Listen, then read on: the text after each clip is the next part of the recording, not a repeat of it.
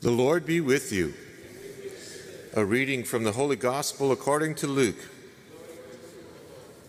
When Jesus was going through a field of grain on a Sabbath, his disciples were picking the heads of grain, rubbing them in their hands and eating them.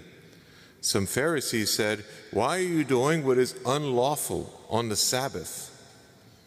Jesus said in reply, "Have you not read what David did when he and those who were with him were hungry?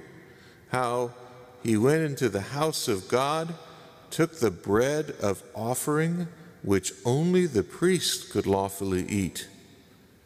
He ate of it and shared it with his companions. Then he said to them, 'The Son of Man is Lord of the Sabbath.'" The Gospel of the Lord.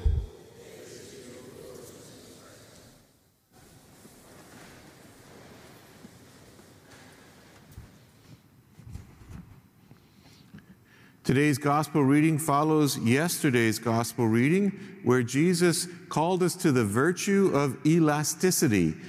Yesterday, Jesus said that we should be like new wineskins, that when we pour new wine into a new wineskin, it is able to stretch. It's not rigid and stiff, so it won't burst because it is supple and it is elastic.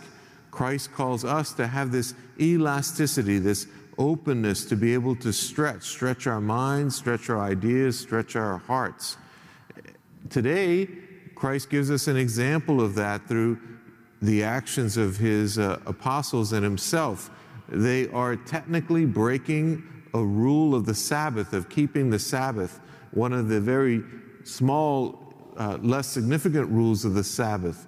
They are breaking the rule, and they're doing it intentionally, and they're getting criticized for it. And Jesus is saying this is one of those examples of how we need to be elastic. We need to be able to honor the rules, but also use our own discernment as to how to live out those rules and when to live out those rules.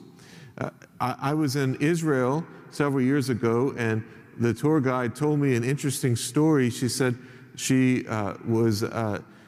had a group of American tourists, and they were going through this very, very observant neighborhood in Jerusalem during the Sabbath. They were in the street and just talking about the neighborhood, and someone came out, and one thing you need to know to understand this story is that a very observant Jew will not turn on any electrical appliance on the Sabbath, because it's considered lighting a fire, and you're not supposed to light a fire on the Sabbath. So they're not allowed to turn on any electrical appliance. So here it is, the Sabbath. These American tourists are in the street, and this Jewish man walks up to them, and he says, "Are any of you Gentiles? Are any of you non-Jews?" And they all raised their hand because none of them were Jews. And he said, "Would one of you please come up to my apartment and turn my air conditioning on? It's extremely hot up there." And they all sort of laughed, and they went up and turned the air conditioning on, and had a lot of fun with it. But it's a modern day example, I think, of how perhaps maybe we want to ask, how much does the rule help us to practice faith, hope, and love?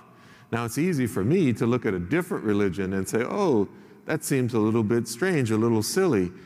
But would a Jewish person be able to look at our religion and say, "Well, what about you over here? Aren't you Catholics keeping a rule that actually doesn't lead you to faith, hope, and love in this particular circumstance?" I'm certain that they could. I'm certain that they could. What this tells us all is that our rules, the rules of the church, are our guide, but not our God. They're our guide, but not our God. They lead us, they help us to make a good discernment, but we still have the work of discerning what is the most loving thing to do at this moment, and to follow the supreme rule of love over any other rule.